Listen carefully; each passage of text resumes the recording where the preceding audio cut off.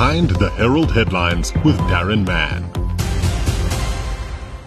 It is Behind the Herald Headlines with Darren Mann today, and recently, Nelson Mandela Bay's municipality began calling on residents to submit written proposals for the renaming of municipal streets and buildings. Submissions opened last week and close on the 4th of August.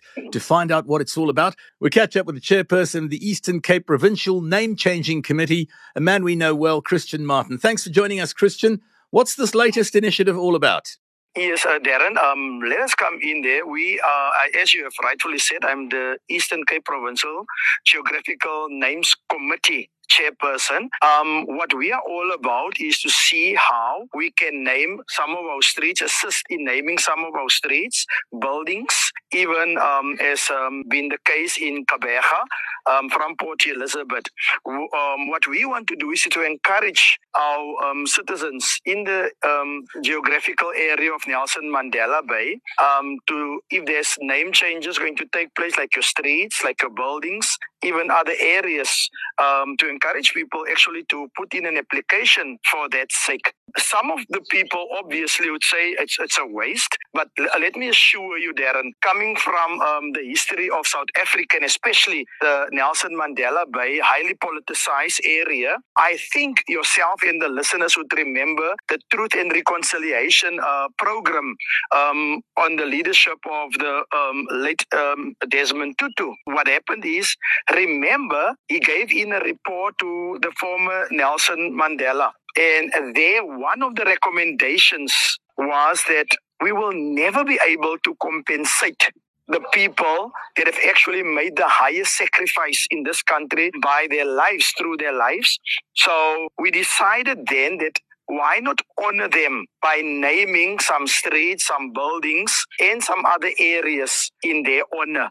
Because you can never put any monetary value next to the sacrifice these people have made. So I think the smallest contribution that we can do is to name some streets, buildings after them. So from there, the motivation to do this. And we should also remember, this is not unique to South Africa.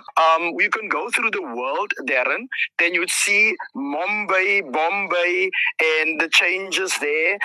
You can go further into Rhodesia, Zimbabwe. I think what Zimbabwe have done very good is immediately after their independency, they changed the names, they changed the buildings.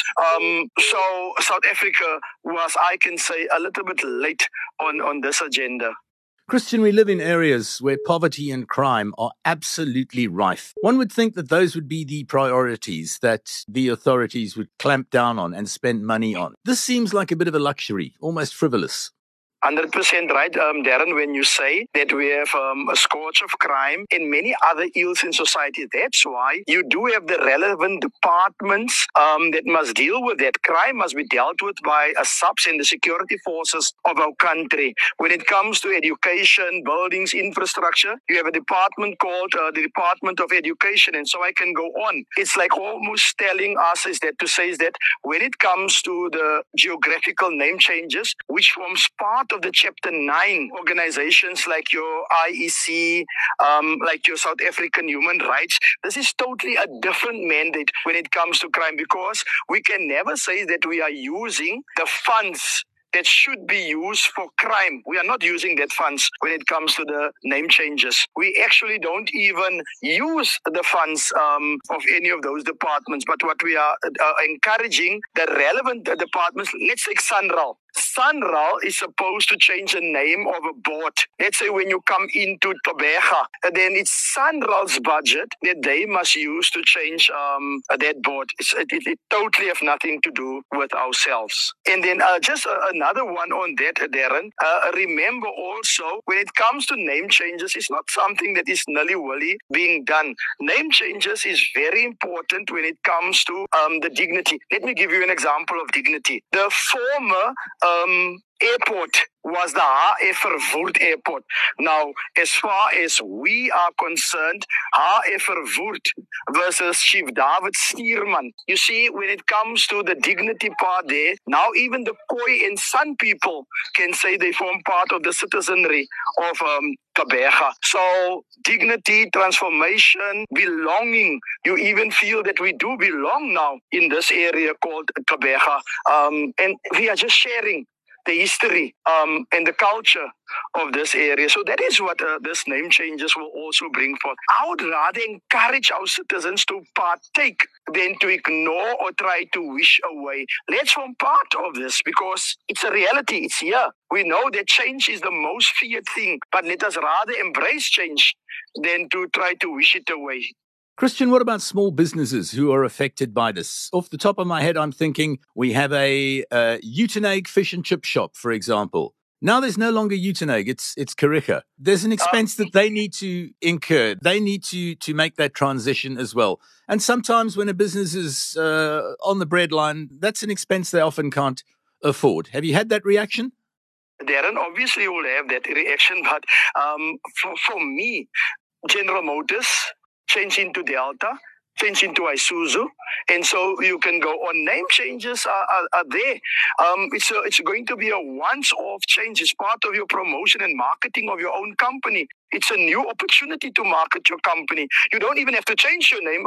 If you want to keep it Uitenhage, you keep it Uitenhage. If you want to keep it Cradock, you keep it Cradock. If you want to keep it Somerset East, you keep it Somerset East. If you want to keep it Port Elizabeth, you do just that. But when it comes to the actual change of the name, when it comes to government, then the area that we are standing in here, it was formerly known as Port Elizabeth. People went over, it's called Gqeberha, and people are doing the relevant changes at the end of the day. The airport was Haeverwoerd. It became Port Elizabeth. It became Chief David Steerman. Changes are there. It's part of our life, Darren. And I just feel that if we can embrace the change for the betterment, because for me, it's a good change. For another person, it's not. So we need to meet each other halfway when it comes to these changes. This round of changes, what is affected? Can you pick out some of the areas? You mentioned street names, for example. That's the first question. Tell us what's likely to be affected by this round of name changes, Christian. And then will there be more rounds of name changes later on? Darren, I think I must just actually also bring some clarity on one thing. When it comes to the clarity of the one thing, it is that, remember, we don't change names as the Eastern Cape or the South African Geographical Name Changes Council or Committee in our case. Remember, people fill in applications, and then what we do is to look at your application, go on public hearings, public visits to the broader community, and inform them that these are the names that citizens of South Africa want to change. So it's not that. I think this is where the misunderstanding come, and this is where the question come of wasteful this and that. We don't change names. There's applications made. It's like Darren would say is that, no, Christian, I feel that this new street in a new area, the name should be X, Y, and Z. Or you feel that in wherever in the country a name must be changed from to. You apply to us. We don't change names. We assist the process of the names to be changed or not to be changed. Christian, so this current round of name changes then, is there somewhere that someone can go and look up and see exactly what areas and what assets are affected?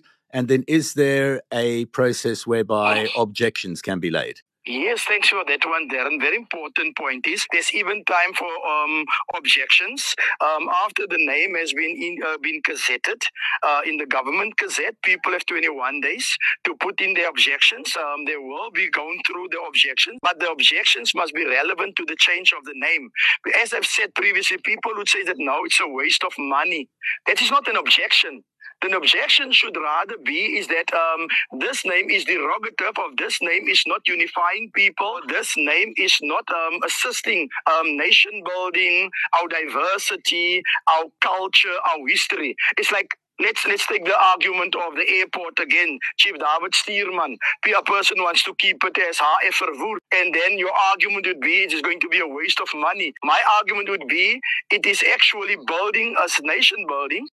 It's actually assisting in social coercion and all those other things. So the minister would look at the arguments and from there make an informed decision. People have the opportunity, like happened in Grahamstown, that became Makanda, to go to the court. And the court would even make a decision to say enough consultation took place and the minister is within his right to change this name to the or to that. Do you know until when? Is there a closing date for possible objections, Christian? As I've said, immediately when the minister pronounced in the Gazette, then people will get 21 days as to object. I appreciate it. The chairperson of the Eastern Cape Provincial Geographical Name Changes Committee, Mr. Christian Martin, thank you for joining us on Behind the Herald Headlines with Darren Mann today. Thank you again, Gerald. Bye. That was today's edition of Behind the Herald Headlines with Darren Mann.